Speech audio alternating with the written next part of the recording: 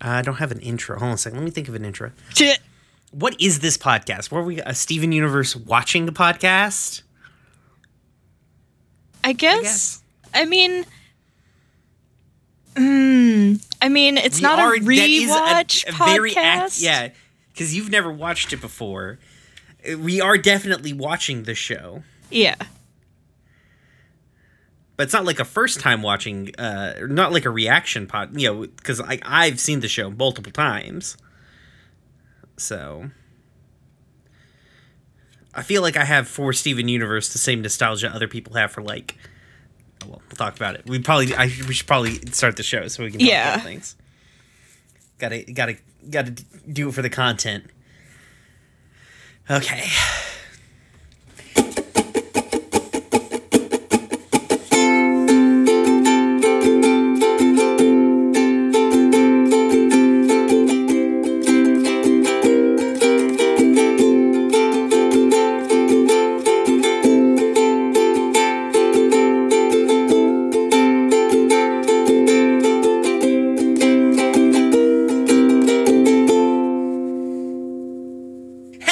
And thank you for tuning in to Gay Space Rocks, a Steven Universe watching podcast. We'll eventually figure out what the fuck this show is. We are going to watch the series of Steven Universe and talk about it. This seems less exciting when I say it out loud. I mean, I don't know. I'm excited.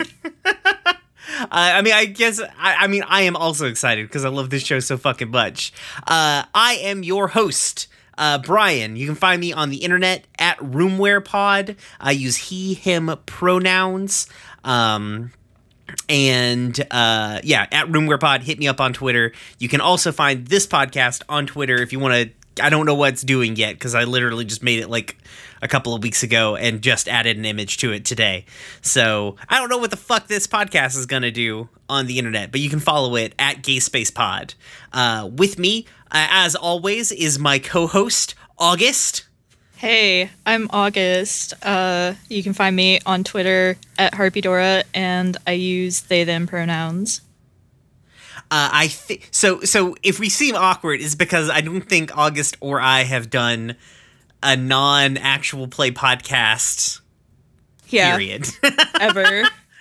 So we've just we're wandering well outside of our lane today, and hopefully for a long time because there's a lot of this fucking show.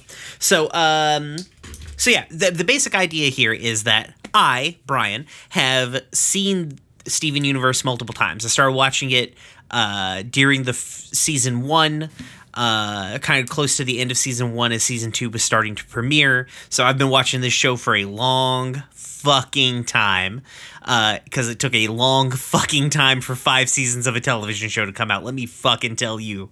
And August, you haven't ever watched the series. I've seen a couple of episodes, and I have absorbed a bunch of spoilers because I am terminally online. Right. You're gay and on the internet. Yeah. So... yeah, pretty much. If it wasn't obvious from the title of this fucking show, like August and I are like hella queers. We're very gay and we're very online. I feel like that's an accurate description of us. Yeah. So basically, like, I've been wanting to rewatch this show for a long time. I mean, I have rewatched the show. Nothing stops me from rewatching media. I just do it because I have insomnia and a lot of time to kill. But I've been wanting to do kind of like this format of a show for a while, talking about Steven Universe, because I really like it. And now it's finally a done thing, in theory. All 5 seasons of the regular show have come out. The movie has come out, and Steven Universe Future has wrapped. And I've processed my emotions since March about the show wrapping. And we'll get there in a long time. We'll get there. We'll get to Steven Universe Future eventually. The way we're going to be doing the show is right now the plan is to watch 3 episodes a week, every other week, till we're out of episodes. We may change that formatting, because if you're a fan of Steven Universe, you will know that like eventually they go to a different release format called Bombs that just fuck everything up. And so I don't know what we're going to do when we get there. We'll figure it out. We've got some time. That doesn't start till like in season 2. So I feel we'll like get through season 1. I feel like the Steven Baum format was Cartoon Network low-key trying to kill it. Just because it was so unpredictable. It's the same fucking shit that Nickelodeon did with Avatar: The Last Airbender too. That's fair, but I don't know. It's one of those things where it's like, if Cartoon Network wanted to kill it, why would they go through? They did so much promoting it, though. They did that. They did a partnership with Dove about like an anti-bullying campaign. There were all of the comic books. There was all of like, it was a merchandising cash cow once they figured out how to merchandise it. And according to Rebecca Sugar, like the Bomb format is something that they enjoyed being able to like release like chunks of the story at a time that were heavily serialized like that. Okay. When we get to the Bombs, maybe I'll do some research and we'll pull it up and I'll get some like actual quotes on Rebecca Sugar about it. I didn't do any research on that today because I didn't think about talking about it. But it's very weird. It was very weird. And as like a fan who went through the Steven Bombs, it's just like the Reddit was hilarious at the time because it would be like days since the hiatus has begun. And no one knew when shit was gonna happen. It's like, is the show canceled? Are we gonna get the rest of the season? When are we gonna get the rest of the season? And there was like an 8-month period between, I think that's the longest run of one of the hiatuses, was like not like between seasons, like in the middle of a season there was just an 8-month break in the show. So yeah, that's Steven Universe. Let's talk about Steven Universe a little bit. Wikipedia says, Steven Universe is an American animated television series created by Rebecca Sugar for Cartoon Network. It apparently is Cartoon Network's first animated series to be created solely by a woman. It wasn't... Rebecca Sugar cut her teeth in animation kind of in the Pendleton Ward camp over at Cartoon Network. She worked heavily on Adventure Time. I've been meaning to go in and kind of see, like... I knew Rebecca she was Sugar's... a fucking Homestuck. Yeah. Wait. Okay, Pendleton Ward I don't know this. Pendleton Ward is a fucking Homestuck. You can tell. All right, hold on. Should I go get tinfoil? The way you said it, you're like, I knew it! I have very mixed feelings about the Homestuck fandom and my previous involvement with the Homestuck fandom, but sometimes it's just like, you look at somebody else's body of work and it's like, you did your time in the MS Paint Adventure Mines, didn't you? And just her association. I didn't realize she had done work on Adventure Time, but like her association with Pendleton Ward combined with some of the choices aesthetically that were made in Steven Universe lead me to believe that she was definitely a Homestuck. Well, I guess I need you to... So I don't know fuck or all about Homestuck. Somehow that whole shit missed me. Which is weird, because like August and I are about the same age. So we should have experienced the internet at roughly the same time. And I don't know fuck or all about Homestuck. And I don't know how I missed it. It was, for some reason, even though like so much of especially the front parts of it were very much aimed at people kind of with, at the very least, my experiences with video games and things like that, it ended up attracting an incredibly young audience. And I bounced off of it twice before I actually managed to really get into it. So it's like, it's not terribly surprising. It's just weird because I didn't even bounce off of it. I just didn't even interact with it. I knew it existed vaguely, is super weird. But yeah, Rebecca Sugar did a lot of time on Adventure Time. I know that she had an influence on things there, and I need to dive deeper into that, and so maybe we'll talk about it at some point. Because Adventure Time, especially as we go through these episodes, Adventure Time is really weird. That like Adventure Time I feel like to a higher but also lesser extent, the Misadventures of Flapjack are like the Misadventures of Flapjack might be the most important cartoon to come out in the last decade, which is a weird sentence to come out of my human mouth, as opposed to your alien mouth or your raccoon mouth. Listen, my raccoon mouth would chitter away about Misadventures of Flapjack. But yeah, anyways, so Steven Universe is a young boy who lives with the Crystal Gems, magical humanoid aliens. Garnet, voiced by Estelle. Amethyst, voiced by Michaela, I believe it's Michaela Diaz. Michaela Dietz, my bad. Sorry, I can't read. And Pearl, voiced by Didi Mongo Hall. Magno Hall. Sorry, geez, I cannot fucking talk today.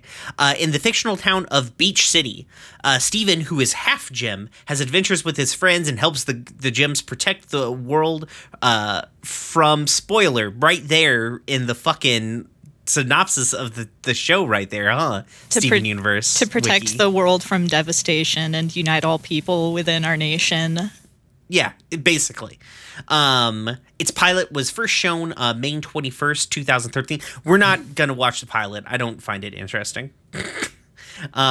You watched it though, right, August? Yeah, back when I still had fucking cable, I actually watched it on TV well before the show actually got picked up, so. It's very interesting.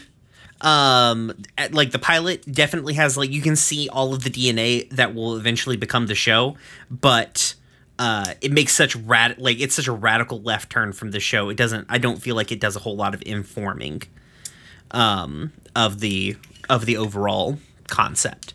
Let's see.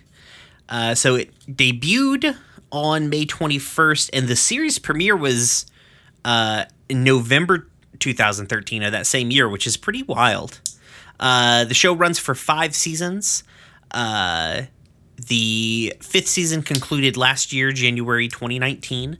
There was a made-for-TV movie, Steven Universe the Movie, that was in September 2019, and then there was an epilogue series that just wrapped up this year, Steven Universe Future. So yeah, I guess that's pretty much the basics of the show. Apparently, talking about like themes, so major themes for the show are like love and family and the importance of interpersonal relationships. A fun fact about the show is the character of Steven is based on Rebecca Sugar's like actual little brother Steven, who is apparently an artist on the show, which I feel is real weird. Yeah, that's yeah. Yeah. And Steven is voiced by Zach Callison. Sorry, I forgot to do Steven's voice actor. So yeah, I guess let's get the fuck into this. So episode 1, Gem Glow. The official synopsis of the show is Steven thinks his favorite ice cream sandwiches are the trick to summoning his magic shield, but he learns otherwise when facing off against an acid-spewing insect monster. Basically, the show starts out, Steven is at the Big Donut. We meet Sadie and Lars, my 2 favorite side characters, especially Sadie. I love her so much. She goes through a fucking journey, man. He is real sad because they have discontinued his favorite ice cream sandwich, Cookie Cat. Sadie and Lars are basically like, you could have a show, if you were like, Sadie and Lars were background characters in some Kevin Smith fucking movie, you'd be like, yeah. Yeah, that tracks. So Steven, despondent about the lack of Cookie Cat, goes home where he finds weird gem centipedes, centipedals. That's it. I couldn't remember centipedal. Attacking the house. We're introduced to the gems. They kind of fight off these little ones, but then realize that they don't have, like, they're poofing into nothing, so that must mean that there's a mother around. Steven then discovers that the gyms have stockpiled cookie cats for him because they heard that they were being discontinued. Steven eats them, eats one, sings the cookie cat song, which is good. It's adorable. It is. His gym begins to glow. He kind of has a little bit of a panic attack because he can't figure out how to summon his weapon. He then asks the gyms about summoning his weapon. Pearl tells him that he must... I wrote down here, in regards to this scene, basically Pearl is a fucking weeboo. My quote for Pearl here is, "While you were busy being heterosexual, I studied the blade."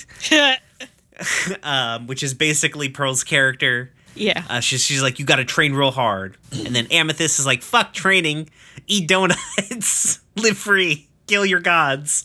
And then Garnet's like, it just fucking happens, dog, like, chill.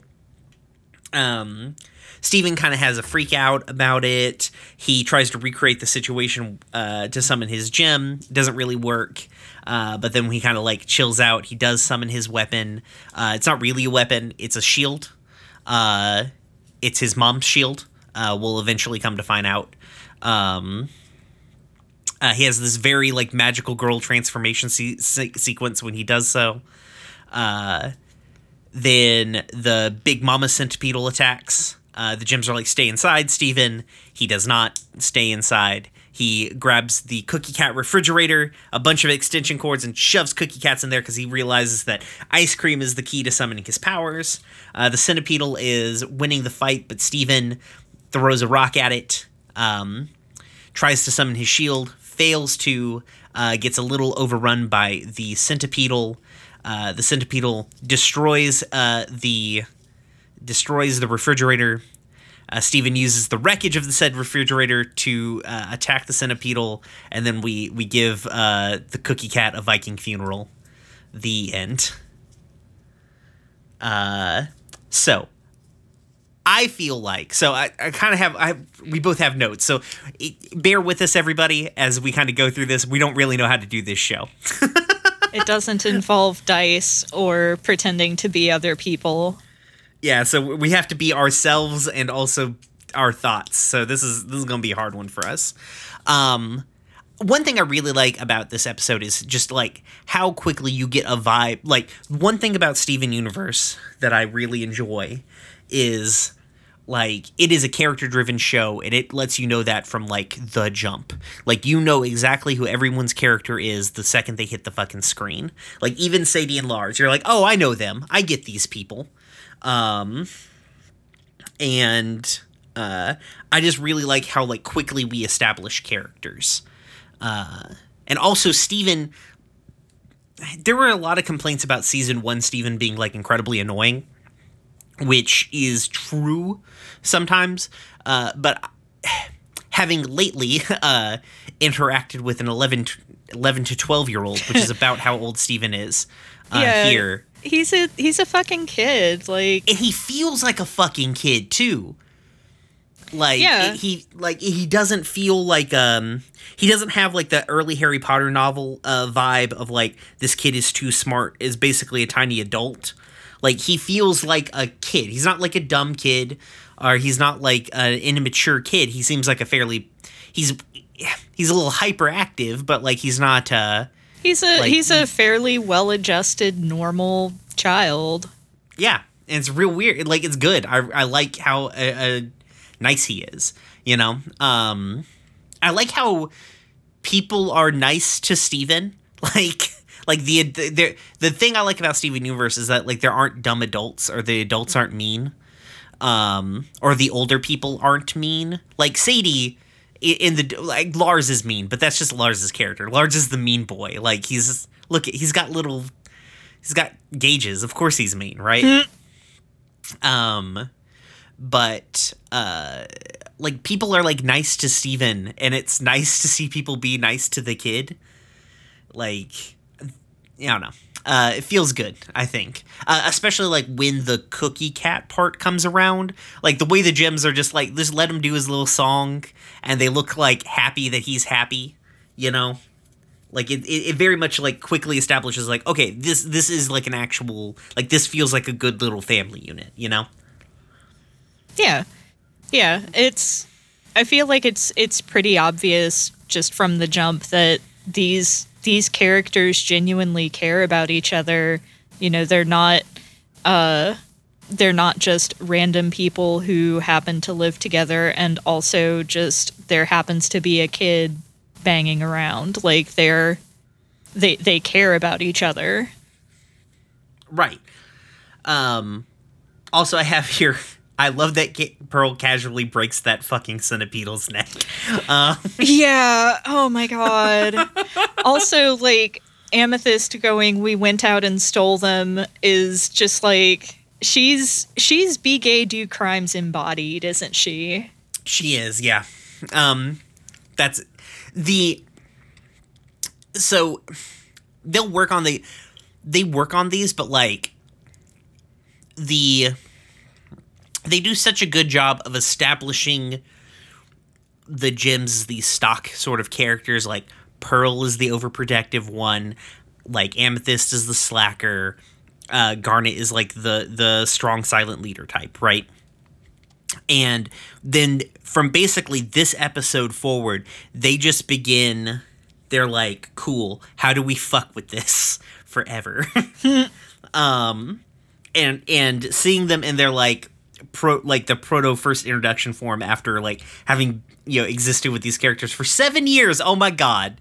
Oh boy. It takes 7 years to release 5 seasons of a fuck. Anyways, still mad at Cartoon Network. But, like, it, you know, they do a really good job of, like, establishing these characters up front, but then letting those characters evolve. Like, this season, more so than the later seasons, is much more episodic, but they do a pretty good job of, like, letting that episodic stuff, like, carry weight with it and move forward into the rest of the show. There are already, like, little tiny details that are in here, like, that there's, like, a glow stick bracelet that's in the freezer, which is why I know that this episode had to come later in fucking production. We'll talk about that when we get to episode 2. But, like, that little bracelet comes up later on. Like, they drop a whole lot of details of stuff that's going to eventually come back up. And characters are the same way. They like to drop a whole lot of, like, not hints, but, like, they reward you for paying attention to the show, which is interesting for a kid's show. Because this is a kid's show, and it's aimed at kids without... It doesn't feel... I don't know. I've never felt that, like, Steven Universe is like a kid's show. You know what I mean? Well, it's one of those things where it's definitely a kid's show, but it treats its audience the way that it treats Steven, by acknowledging that, you know, they are people who may not be fully done baking, but they're people, and, you know, don't deserve to be talked down to. Right. It's a kid show, but it trusts its audience. Yeah. Yeah. Which is rare and rarer. Let's see. Pearl is a weeb, is my note here. Pearl is the most fucking anime character in this entire goddamn episode. She's so fucking anime. I remember, like, when I first saw, like, her character design and, like, the way that, like, rose petals are involved with her talk of Steven, and she gives me heavy Utena vibes. Oh yeah. Like, so I know that Revolutionary Girl Utena is, like, one of Rebecca Sugar's, like, top pieces of media ever. And I mean, it's real fucking good, so... It's true. And anime comes up a lot in Steven Universe. Rebecca Sugar describes Steven Universe as a magical girl anime. I would disagree. I would say it's what if a shonen anime was all about being nice. Because like I feel like it's a lot. It's got a lot more of that like shonen anime of like with the power of friendship will kill God energy. I mean, to be fair, there's a lot of like magical girl stuff that's like with the power of friendship will kill God. So, you know, I can see it either way. I feel like plot structure wise has a lot more to like. It's the escalation of villains feels more like a shonen anime. But we'll get there eventually. Like right now, we're still in episodic land. So what do you think? So did you know before like the whole thing, like Steven's like gem weapon was a shield? Like, did you know that before it appeared? Yes, I did. Because I have seen. Yeah. No, I mean, I saw a few episodes in season 1, including the one that we were talking about before we started recording, which has been burned into my memory ever since. Tune in next episode for that one, guys. Oh my god. Oh boy. But yeah, I did know that it was a shield. And, you know, if we're talking about this in like shonen anime terms, that is a really interesting thing because, you know, the shonen protagonist's weapon is usually something cool and badass, and I think it speaks a lot to who Steven is as a person, that his weapon is a shield. Yeah. Well, his quote-unquote weapon. I mean, you know, Captain America, it's a weapon. He does use it offensively eventually, too. Yeah. Shield bash is a perfectly reasonable feat to take as a fighter. It's a perfectly reasonable thing to do in an actual fight. But yeah, I think it's interesting that they set that up straight from the beginning. Like it's watching it with the information that I have. It's obvious that they haven't fully cooked what the full on, like they have an ethos for the show, but they haven't fully nailed it down.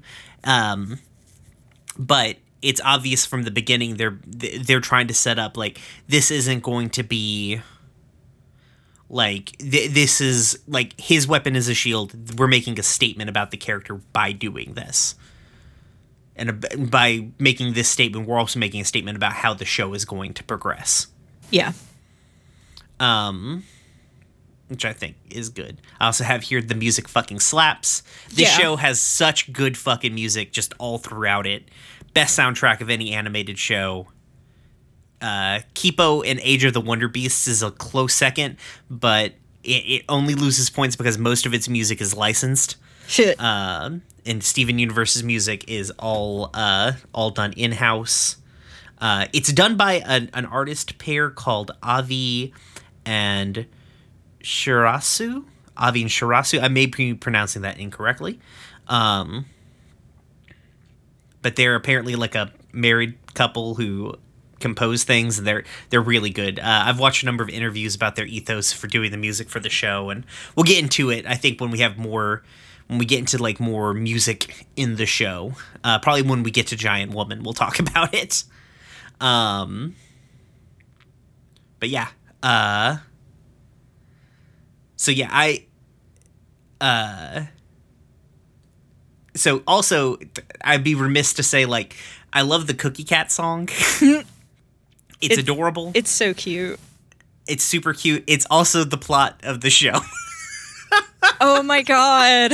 How did I fucking miss that? Okay, I guess not the plot of the show, but it is the story of Rose Quartz and the Crystal Gems. Jesus. And it's hilarious. Just for episode 1, they're just like, hey...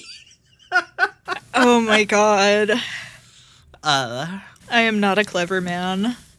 It's okay. It took a long time for the rest of the world to figure it out once we actually got all the information, so.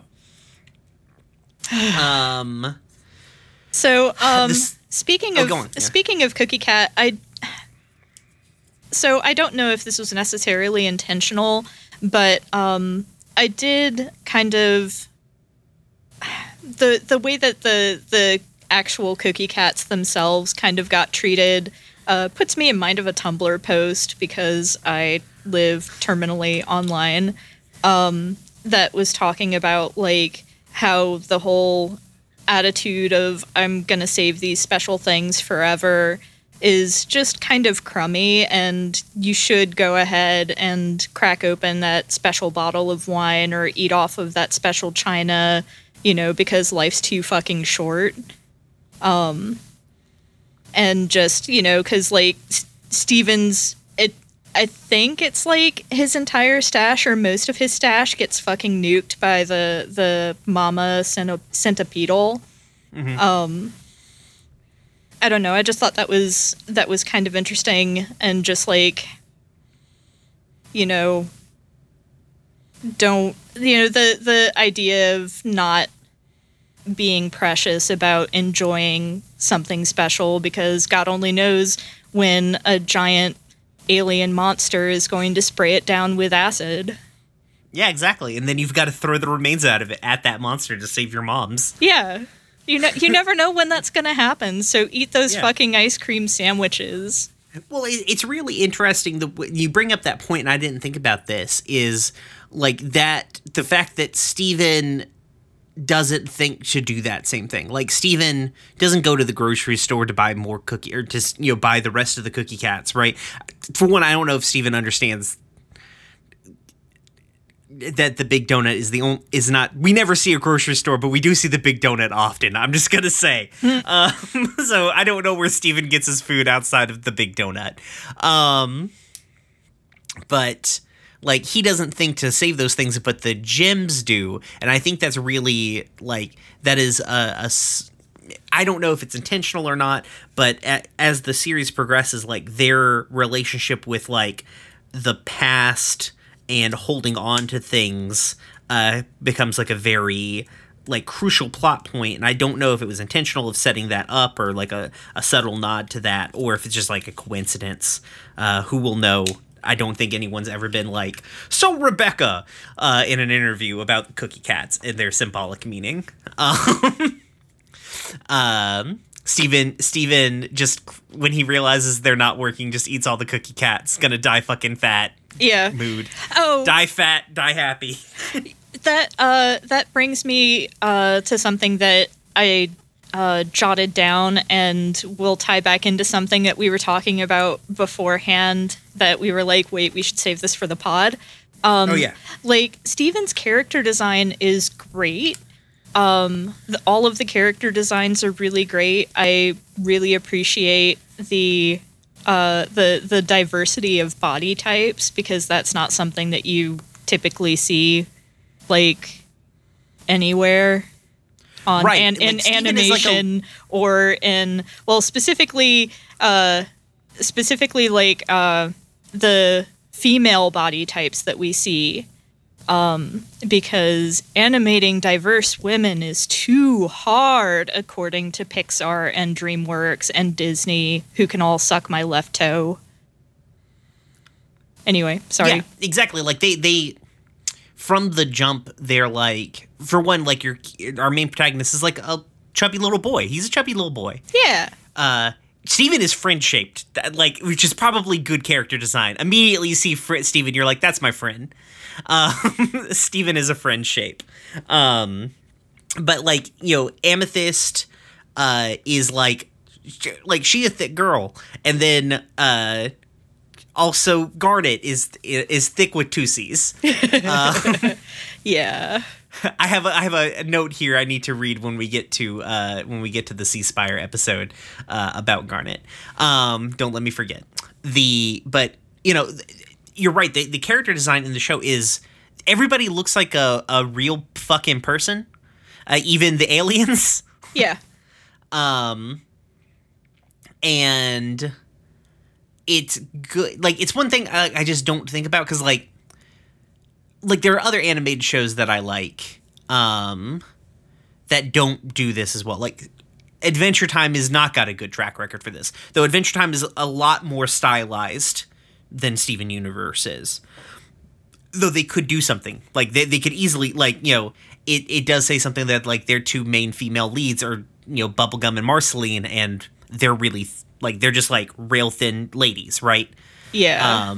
And then, you see the same thing in like I'm trying to compare it to like contemporaries, not like the stuff before, but or like I guess like a show you prop up is like the Avatar: The Last Airbender stuff, like all of those, like all of their characters kind of fit a certain type of body type, which is I guess a thing.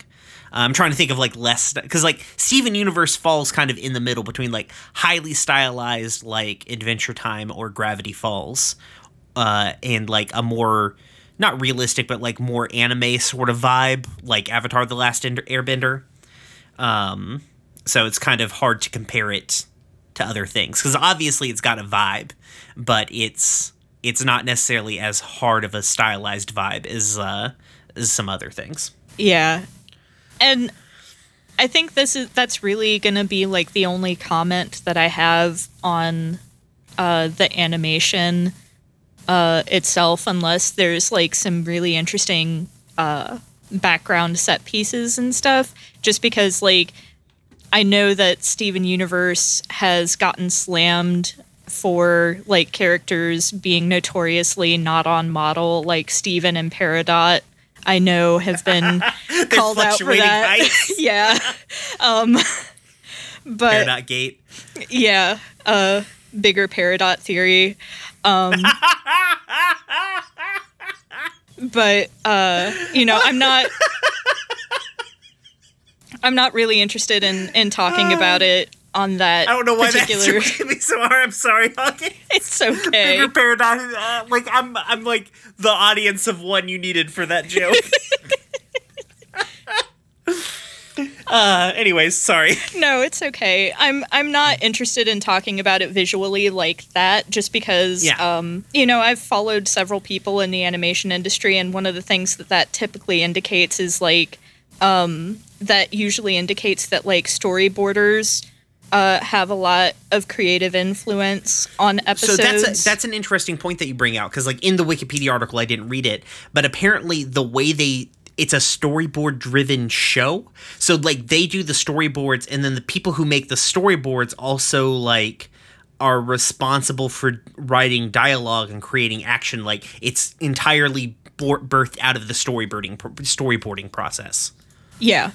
I think that was actually something that I gleaned from, what's her name?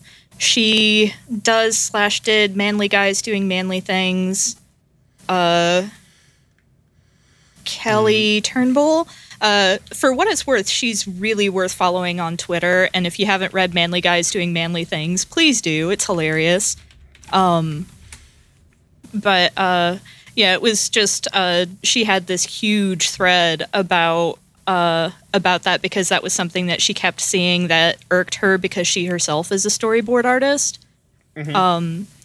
And so from that respect, I'm not interested in talking about like the visuals or the animation. But I know that you had something to say about the animation in the first few minutes of the episode. So yeah, not in this episode, but in episode 2. Oh, that's right. Let's go ahead and move on to episode 2 before we get like too deep in the weeds here. I feel like we're already deep in the weeds. Welcome to the weeds. This is the show where we're going to be in the weeds a lot. Yeah.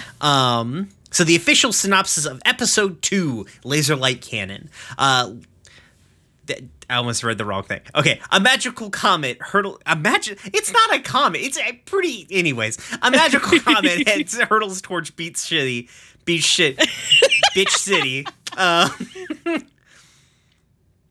And Steven must dig through his father's collection of old junk and the past to find a weapon that can save the town. Basically, Steven and Amethyst are out getting the bits, which are the fry bits from the bottom of the fryer. You know what? Those, especially like if you can get those, if a Long John Silver's exists in your area, bits at Long John Silver's, holy fucking shit. Bits. So good. Hands down the best bits. Also probably the only place you can get the bits on the menu. Yeah. They know. No one wants their shit fish. They just want the bits. I like their shit fish. Hot takes coming at you about fish. Yeah. they notice a giant red orb in the sky. They rush to Garnet and Pearl, who are like, it's a red eye. It's some sort of alien threat to the town. They cannot defeat it. They need the laser light cannon, a special weapon that Steven's mother, Rose Quartz, had. They're like, it's lost. And Steven's like, well, my dad might have it. And they're like, ooh, your dad, Steven. Ooh. Well, specifically, Amethyst is like, your dad is a mess. And I was sitting there thinking, damn, mood. We are all Greg Universe in the year of our Lord 2020. That's for sure. Yeah. We could only hope to be Greg Universe, frankly. Steven runs off to Greg. We find Greg, who lives in his van outside of the car wash that he owns. He owns that car wash. Thank you very much. Small business owner. Helps the local economy or whatever. I don't understand how money works since the world of Steven Universe. So they go to his storage unit to try and find the laser light cannon. Greg tells a frankly heartwarming scene where Greg talks about the first time that he met Rose. Steven finds the laser light cannon. We listen to one of Greg's old CDs. We go to the beach. We can't activate the laser light cannon, but Steven gives the laser light cannon a pep talk and then repeats a phrase that his dad had been saying the whole episode. If every pork chop was perfect, we wouldn't have hot dogs. And then the cannon activates. There is if you didn't think that these artists were into anime before, you will after that scene. Oh, Jesus. We'll talk about it. And the red eye is destroyed. Everybody has a good laugh. The end. So what do you think about episode 2? So, I had a note here, because while Steven is in his dad's storage unit, which, by the way, like, Greg gives off some serious hoarder vibes from that storage unit. So it's just like, is Greg okay? But he said, we were always together until she gave up her physical form to bring you into the world. Like, that is not a really appropriate thing to saddle your kid with. Welcome to Steven Universe. That sure is a lot to put on your kid's shoulders, huh? We'll get into this. That becomes kind of a crux of the show writ large, is like Steven dealing with the legacy of his mother. Yeah. It's probably one of the biggest plot points. I mean, it is, hands down. Rose Quartz casts a big, big, big shadow over the show. I actually had I had a note about that. In the quick scene where they mention Rose Quartz, like, one thing I've always loved about Steven Universe is the little animation details that they give to people to, like, let you know what their actual emotions on the thing are. Like, you can tell that these people miss Rose. There's, like, a flash of, like, kind of like a longing look from Pearl. Everyone seems bummed when talking about Rose, right? And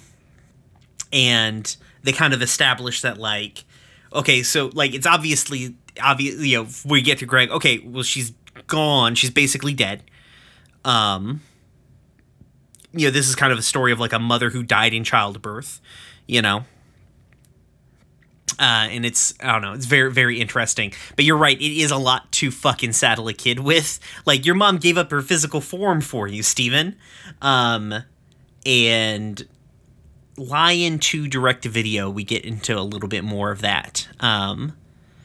But yeah, you are correct. It is a lot, and it will continue to be a lot. Yeah. I think it was also around that time, or maybe it was while they were in the van, driving over with the laser light cannon. But Greg said, I never understood what she saw in me. And I'm kind of interested to see where this goes, because, like, the hot wife, schlubby husband trope is really frustrating. Greg was not schlubby back in the day. It's really fun to see young Greg. Okay. Because so the kind of the I don't know if they had worked this out by then, but the timeline is like so the gyms have been around for a long time. Yeah, I knew that. And Greg probably, it's kind of hard to nail down when Greg met Rose, but it was probably like the early 90s, and Steven is only 11. So he was with Rose for a long time. So he met Rose when he was like in his mid 20s. Okay. So Greg was full on rock star mode when he met Rose, and it's pretty fun. When we get to start seeing like flashbacks between Greg and Rose, it's really good. Okay. In that case, I retract that note. Also, have you seen Rose outside of the picture that's like on the wall in the building? I guess you've seen art of her, probably. Oh yeah. I have some friends who've done like cosplay and stuff. So like, you know, again, as a side effect of being terminally online, I do know what Rose looks like, and I also know she's a war criminal. Yeah, well, you know, who's not anymore, right? Yeah. All of our favorite characters are war criminals. Big Boss, Rose. Yeah, it's fine. Definitely Ocelot. Oh yeah. I hope you came to the Steven Universe podcast wanting to talk about Metal Gear Solid, because we're in that hellspace right now. I guess you should probably plug our Twitch. Anyways, so you had brought up not commenting on the art. I'm going to comment two things on the art. I'm going to start positive and then end negative. Okay. Mm-hmm.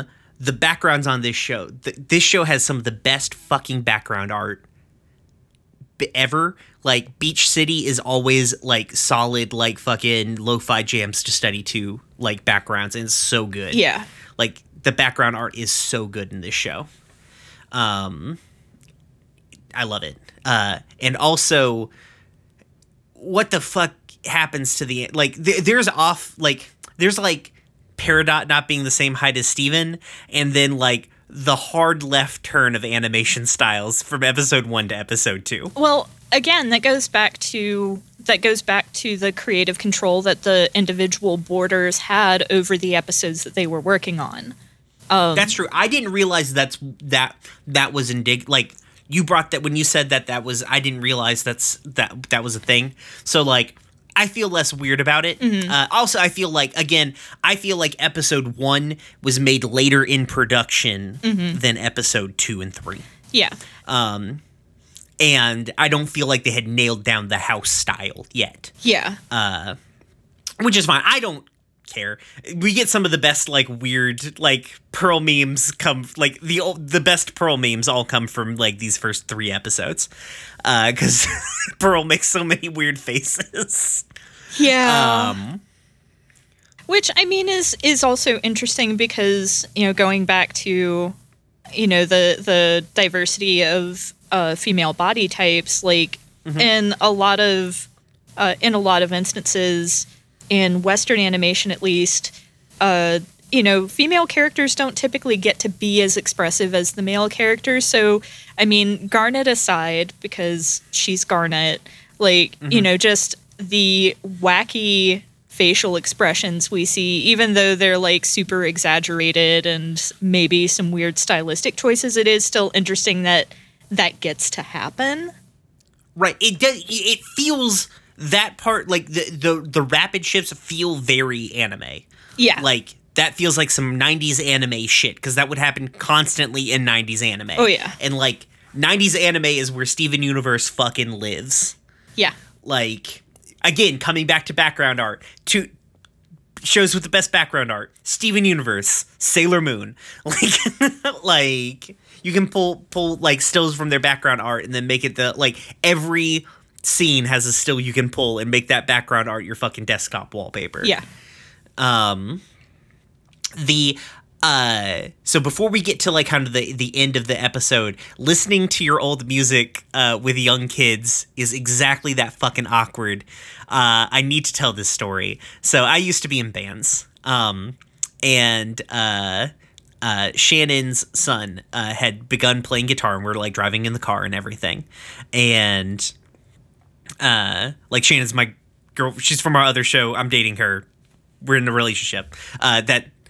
I don't know why I need that back. Anyways, I just feel like I need to explain who Shannon is to people who are watching this show, but not coming from one of our many other shows. And also explain the provenance of Daniel, so that way people know that you're not just randomly driving around kids in cars.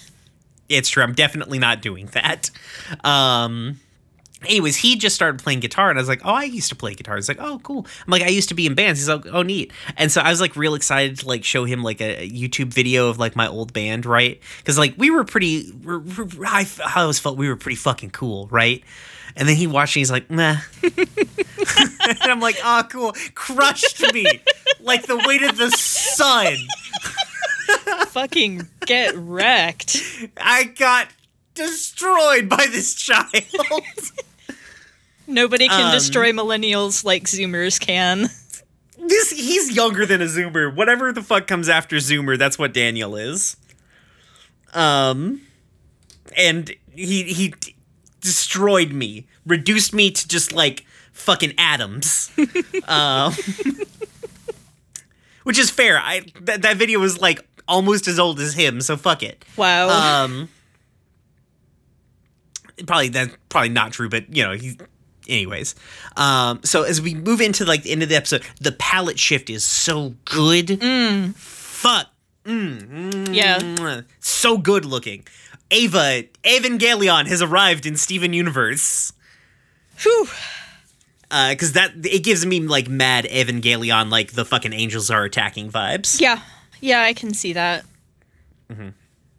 I love how sweet Steven's such a sweet boy. He gives the canon a pep talk. It's like, you can do it, canon.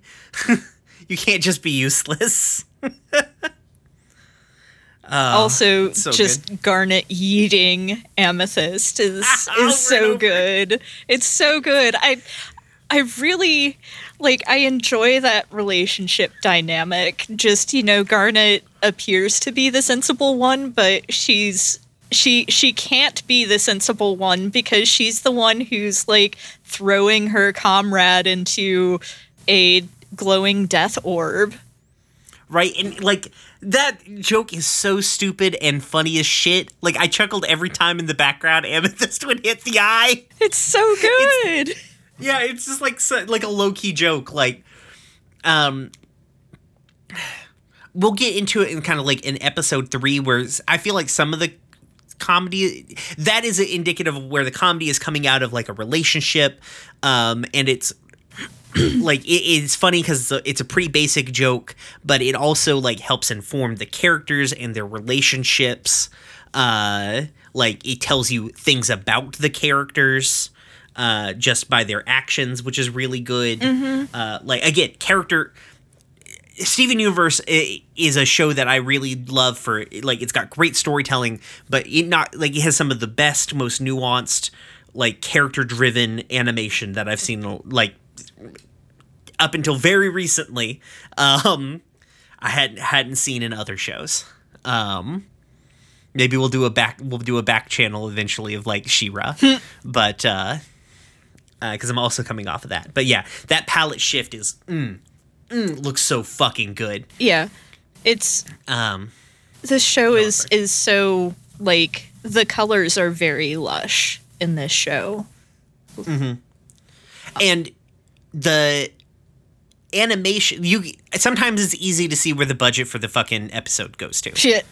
Because the budget to this episode went to the last third of this episode. Yeah. I feel like. But they spent that money well. Oh, yeah. I can't blame them. Oh, yeah.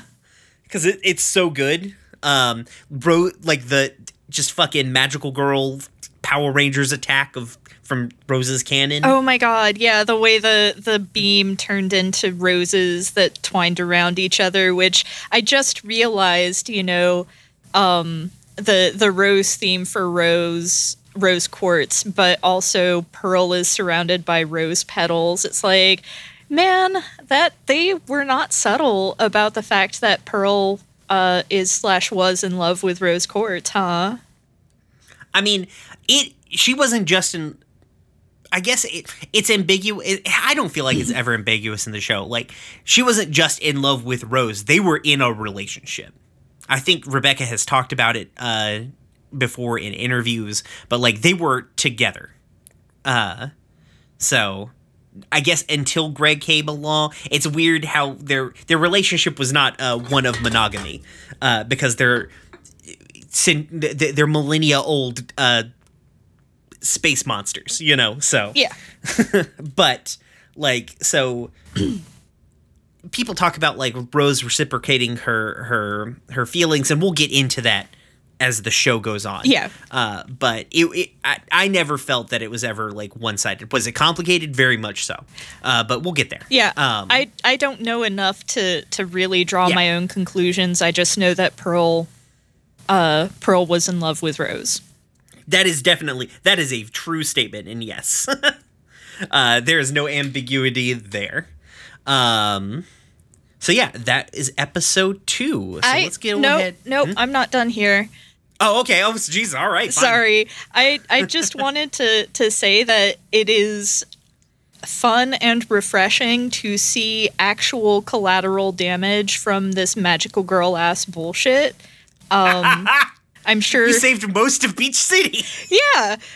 How much is insurance in Beach City? Is there just like a crystal gem rider that you have to get whenever you live there? Like, that is so the weird alternate history that is the world of Steven Universe is so interesting, and I would love a book about the differences, because like everybody knows the gems are there, and I don't know if they know that they're aliens. They know they're weird, and then like monsters attack all the time, but no one seems to give a dusty fuck. And like we'll go to locations that are theoretically on Earth, or not theoretically, that are on Earth, and are so big that humans have to know about them.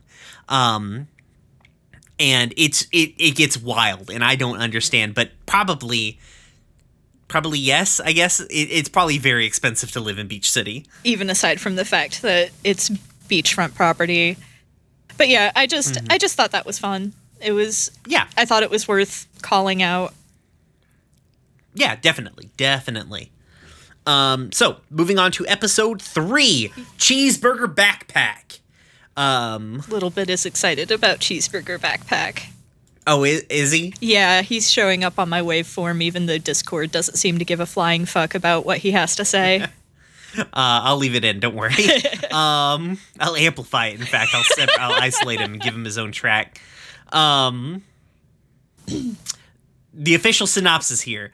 A mission to the Lunar Sea Spire takes a treacherous turn, but Steven has packed his totally amazing cheeseburger backpack with anything they could ever need. So the episode starts out with Jamie the postman delivering Steven a package. So go on, sorry. So in the year of our Lord 2020, Steven in that scene is expressing the eternal pandemic online retail therapy mood. God, yes. Except I would never be this close to my postman. Yeah. Again, we come back to editorialize a little bit. Again, we come back to adults being so nice to Steven. Yeah.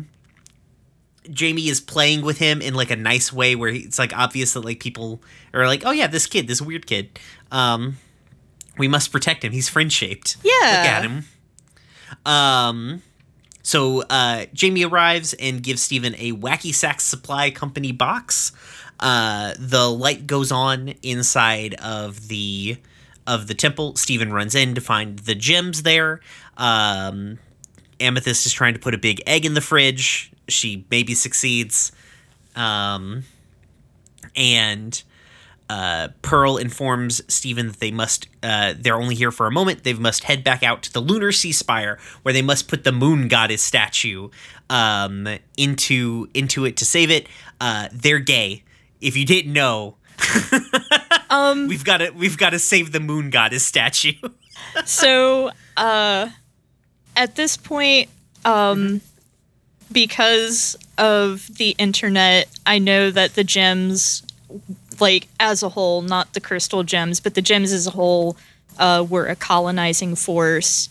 And Pearl says that it was an oasis for gems on Earth. Is this something that we ever go back to as for like what that really means, and as far as like this temple is concerned? Like, not the Lunar Sea Spire, because it is, spoiler. I mean, yes, yes. But we do come across other gym. There are other gym locations that come up as the series goes on, and we do talk about like the gyms aren't just a colonizing force. The cost of that colonization of the gym empire plays a significant plot point. I feel like it shifts a little bit as the show goes on. Like, we don't talk about the Lunar Sea Spire being an oasis later, or what that means, but we do talk about like the cost of of this colonization on the planet and the people does come up and becomes like a major plot point. Yeah, and like I do also find it, this, I don't know, this episode almost doesn't age well in today's climate, with the fact that, like, knowing that the gems aren't great, having an episode about trying to save, like, this structure that the gems have left on Earth for like its historical value just is super sour right now. That's very true. I did not really put it into that context. It becomes like less important later on, like, or as Pearl evolves, but like Pearl trying to like cling on to the past does become a plot point. Like Pearl trying to like hang on to that, like kind of like her gym heritage, as it were. Yeah. And bad use of language, frankly. Oh God. Like I don't know, like, I mean, okay, I don't want to say nobody could have predicted what's happening right now, because like lots of fucking people predicted what's happening right now, and other people chose not to listen to them. But like, yeah, this, especially like Pearl says, roundabouts there, this place is your heritage, and it's just like, again, that's not something that really ages well. The one thing I would say is that in the broader context of the show, Steven does have to come to grips with that heritage, with that legacy of being part of a colonizing force, of being part of this destructive thing, and what his place in that was, and was parents, like his mother's place in it, and the gym's place in it. Amethyst is a little bit different. We'll get to that.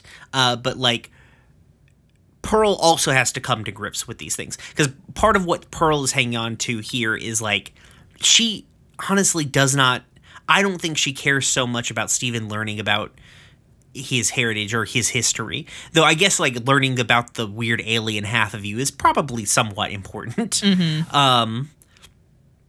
But I think what we kind of find out, like, is Pearl hanging on to the past is part of the coping mechanisms that she's developing to deal with the loss of Rose Quartz. And a lot of the bad behavior, it's interesting to see a lot of the behaviors of the gems that are like rote character, like stock character traits, are do eventually you kind of come find out, oh, they've settled into these roles as like a coping mechanism to get through the day of dealing with this loss of this person who was important to them, you know. So it does, these concepts do get examined and put out there.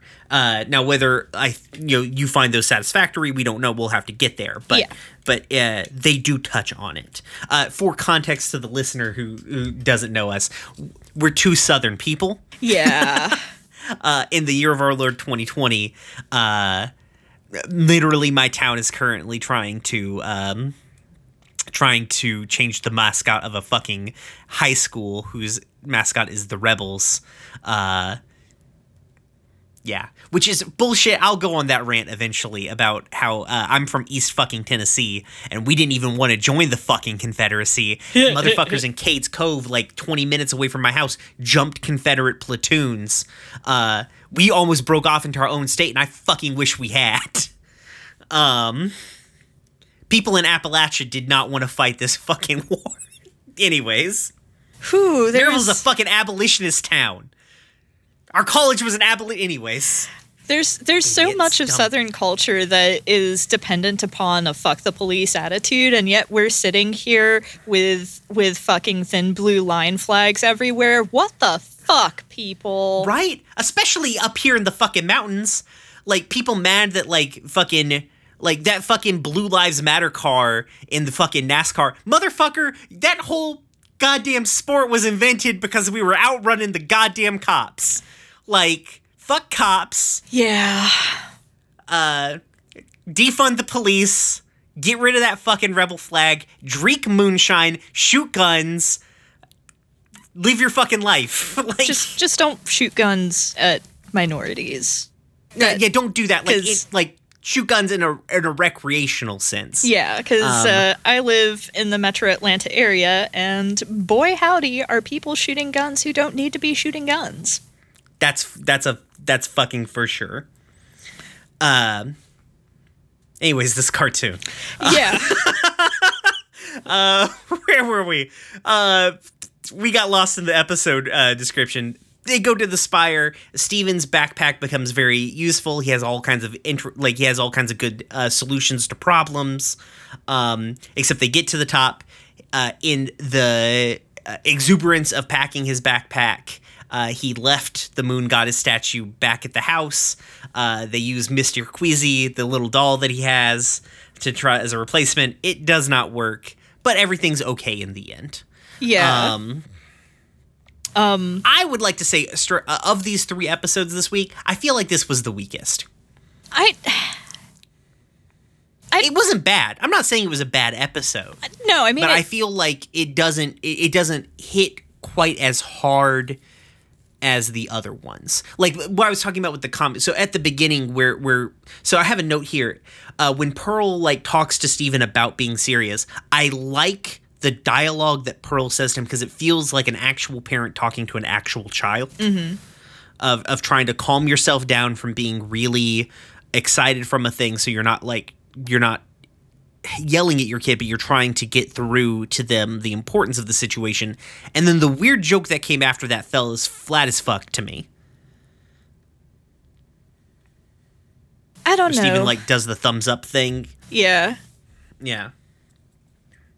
I don't know. I feel like there's some interesting stuff here, you know, as just even aside from like how weird the themes of this episode are in today's climate. I thought that it was really interesting and telling the way that Pearl is so fucking gung-ho about this mission.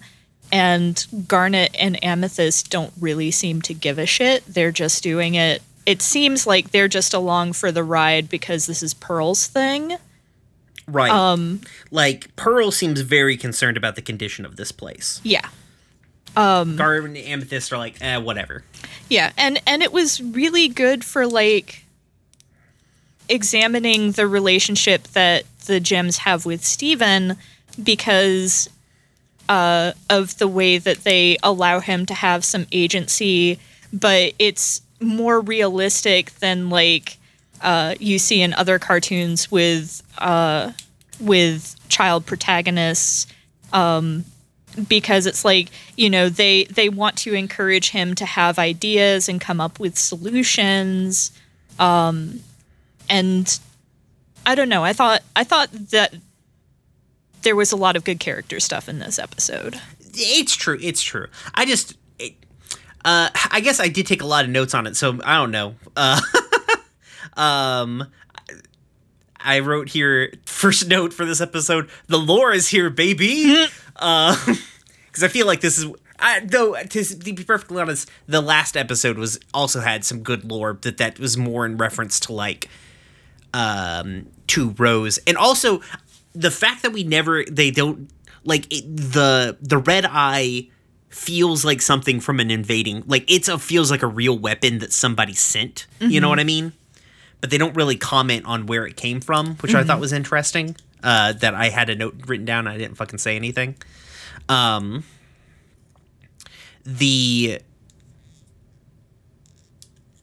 guess, like, I had, my note here is, this feels like it's more of the actual first episode than Gym Glow was. Yeah, I can see that. Because here it's like, so, like, I like the character interactions, but there's the comedy, the way that the comedy and the jokes work in this don't feel the same as they did in Gym Glow and Laserlight Cannon. Like, here is where I feel like the most of that residual Adventure Time DNA was living. Yeah, I can see that. You know, there's, like, non sequitur humor that just doesn't... Non sequitur humor is just, like, not the way Steven Universe deals with things. But I think it was the weakest of these 3 episodes, but I didn't think it was bad by any stretch. I did like that they low key kind of, like, let everyone's powers shine. Like Pearl with her holograms, Garnet's real strong, Amethyst with the whip and stuff like that. That was good. I like what you're saying, like, they were letting Steven have agency. Because, like, there's no doubt in my mind the Gyms could have done this. Oh, yeah, absolutely. And, like, they would have done this just fine.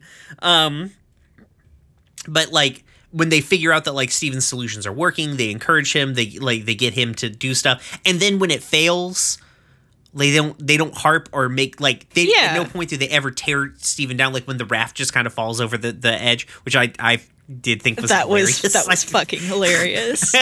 But they don't harp on it. They're like, okay, it's whatever, man. Like, shit doesn't pan out every time. At that point, I have my very important Garnet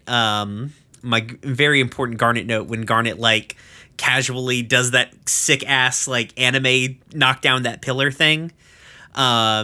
I wrote, in regards to Garnet, to quote Noelle Stevens, Wife City. I actually made a note on that section that was just heart eyes.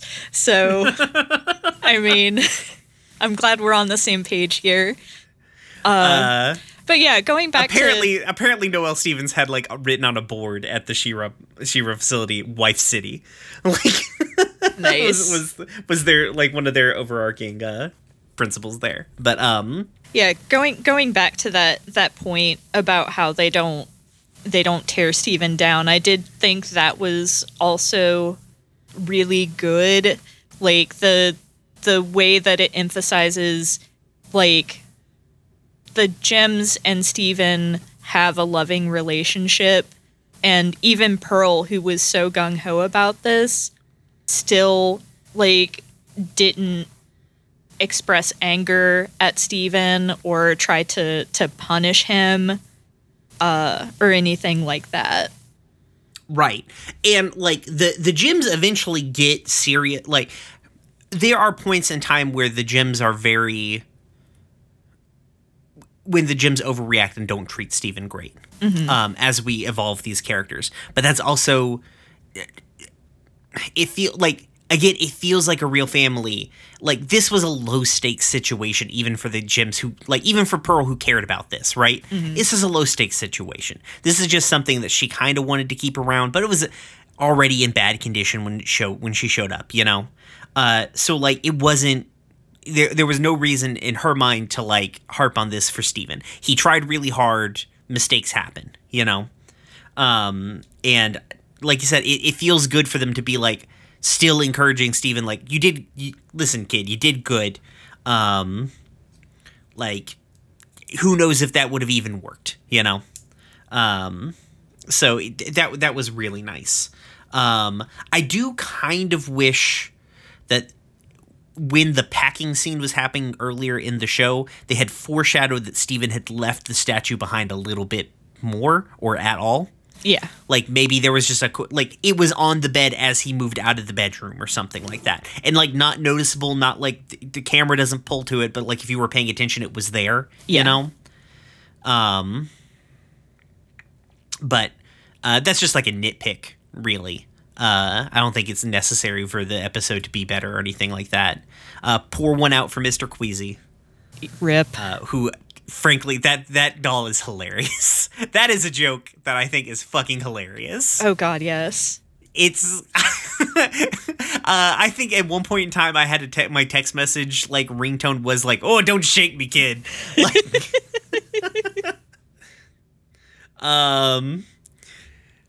Mr. Queasy is us all. Yeah. Okay. But yeah, I don't have any more notes on episode 3. Do you? Nope. That was all I had. Well, what'd you think about your first three contiguous episodes of Steven Universe? I had definitely seen Laser Light Cannon before, because I remember the "Gimme the Bits" line, but I don't know. I feel like this is a really strong start for the series. I agree with you that, like, episode 3 would have been a shit first episode because of the way that it was structured. Right. It wasn't as in your face. It does feel like it was. If it wasn't, I don't know if it was the first episode planned, but it feels like it's one of the earliest episodes in production. Yeah. Yeah. Yeah, it just wasn't as in your face about, like, the characterization, and you don't really get a good feel for, like, the setting of Beach City, so. Right. And it's going to come up, I guess, like, right now, if you're a person out there in the Steven Universe fandom who doesn't like the interstitial episodes or, like, the townie episodes, fuck off. I love the townie episodes. I love every denizen of Beach City. To me, there are no fucking filler episodes of this show.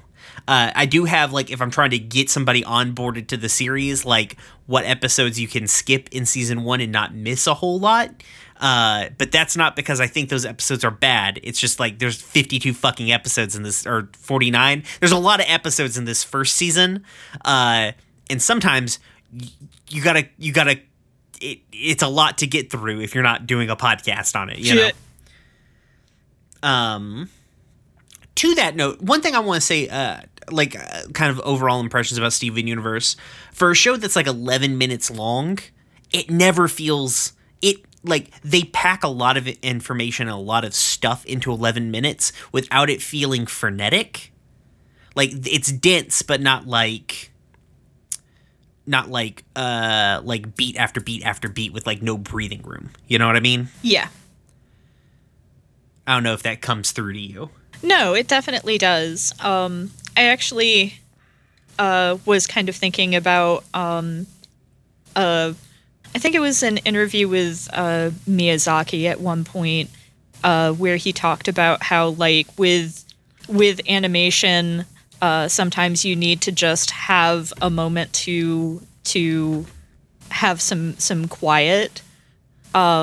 And I mean, we already know that there's just, like, a whole bunch of fucking anime influence in Steven Universe, and I feel like they've definitely worked a couple of moments like that into the episodes. Yeah, and it's nice to see, like, because they pack in character interactions and a lot of dialogue, and the episodes feel informationally dense without being like exhausting, because they obviously understand that you need time to breathe to really take in like these characters and who these people are. Mm-hmm. And it's so weird that to me that it's always been an 11-minute form factor show, and it just does so much with its time, without like it fills every crack without like overwhelming you as a viewer, which is really, really nice.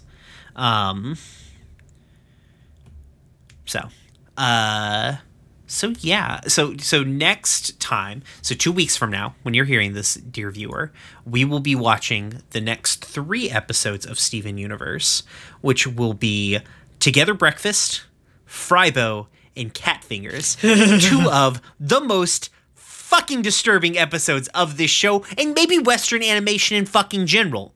There's a lot of weird horror shit in this first season of Steven Universe. I don't know why.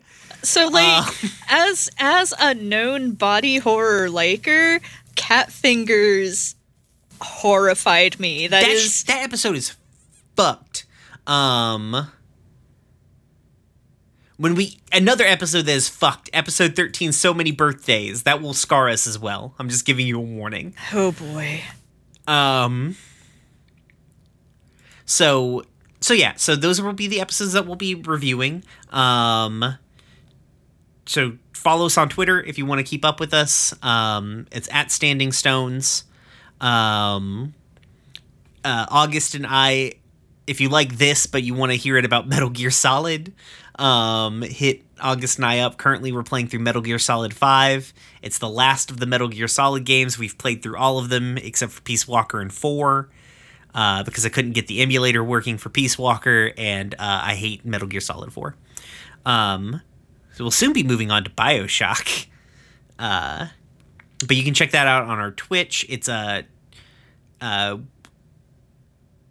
just basically go to the Standing Stones Twitch page. That's probably the better option. I think we're going to be migrating over to there. We haven't made a full decision on that, but probably the better of the two ideas. But yeah, check us out at Gay Space Pod on Twitter. Check out Standing Stones, our podcasting guild that we're a part of. We're at Standing Stones.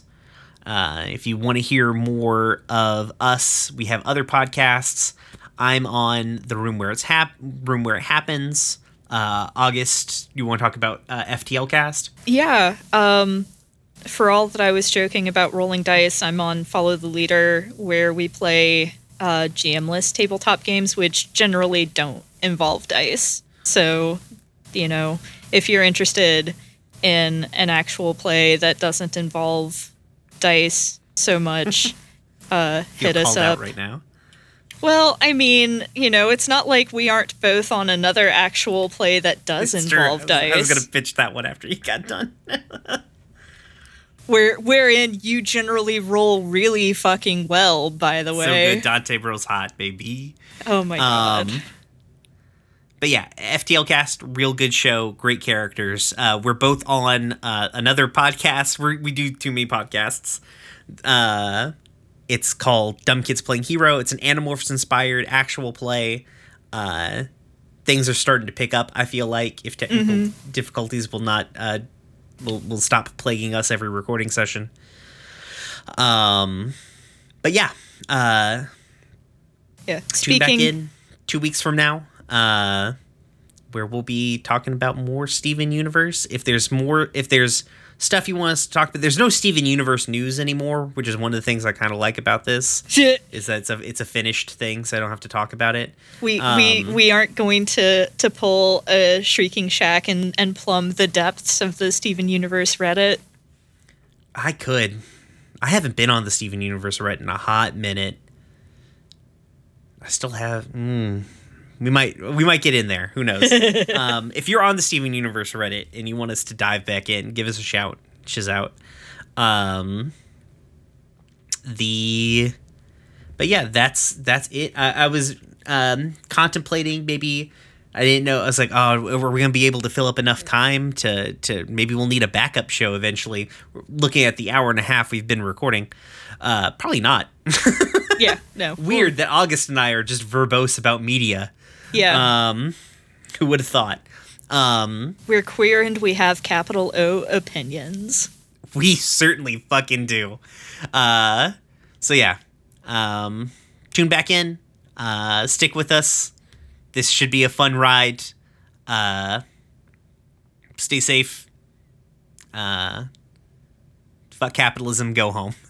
I'm so glad you said it, because if you hadn't, I would have. All right. Peace, y'all.